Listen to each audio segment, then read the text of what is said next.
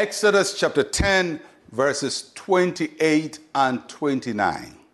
Then Pharaoh said to him, "Get away from me. Take heed to yourself and see my face no more. For in the day you see my face, you shall die." So Moses said, "You have spoken well. I will never see your face again." Pharaoh brought the negotiation with Moses to an abrupt end. By this time, he's tried every trick he knows, and Moses has resisted it. He thought Moses would take all the half offers. Moses didn't take them. And he signaled that nothing had changed from his initial position. His initial position is, I'm not going to let the people go. My economy depends on them. So he stood where he has stood from day one, and Moses stood where he has stood from day one.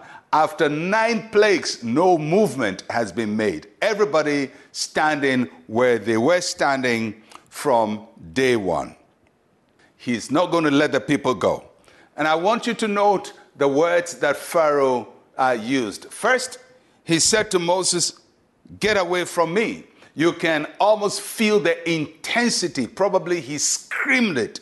And he was so frustrated, so angry that these people would dare to resist him and his offer. So he said, "Get away from me." And then he says, "I don't want you to see my face again, and I don't want to see you again."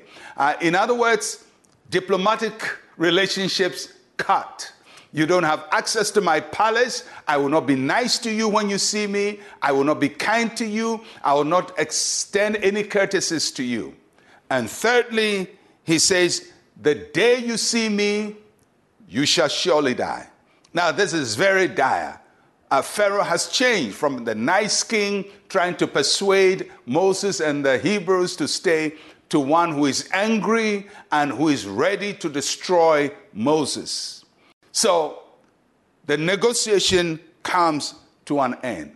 Now, it's important to note that God did not stop the negotiation. Pharaoh stopped it. So any consequence from then on is from Pharaoh. He said, "I'm not going to go any further. I don't want to talk to you. I don't want to listen to God. That's the end." So whatever happens is on Pharaoh's head.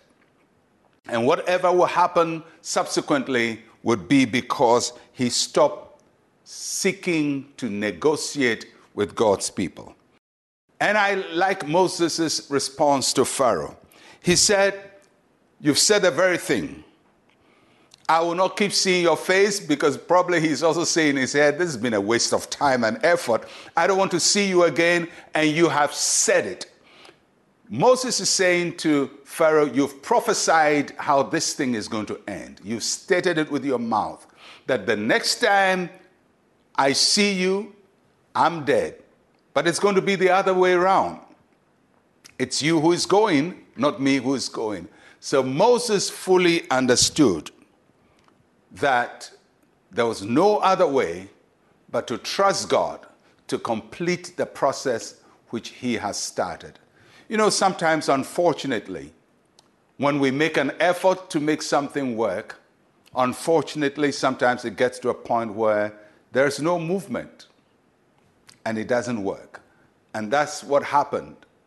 Egypt is about to have disaster hit them. And it's going to hit them because they have a leader who was not ready to make the right compromises. And it's going to hit them severely, including the leader himself. May the Lord keep us from stubbornly pushing ourselves to self-destruction. Let's pray. Say with me, "Heavenly Father, deliver me from self-destruction as a result of my self-will and stubbornness. In Jesus' name, amen and amen." May the Lord deliver all of us. I'll catch you again tomorrow. I'm Pastor Mensa, Otabil. Shalom, peace, and life to you.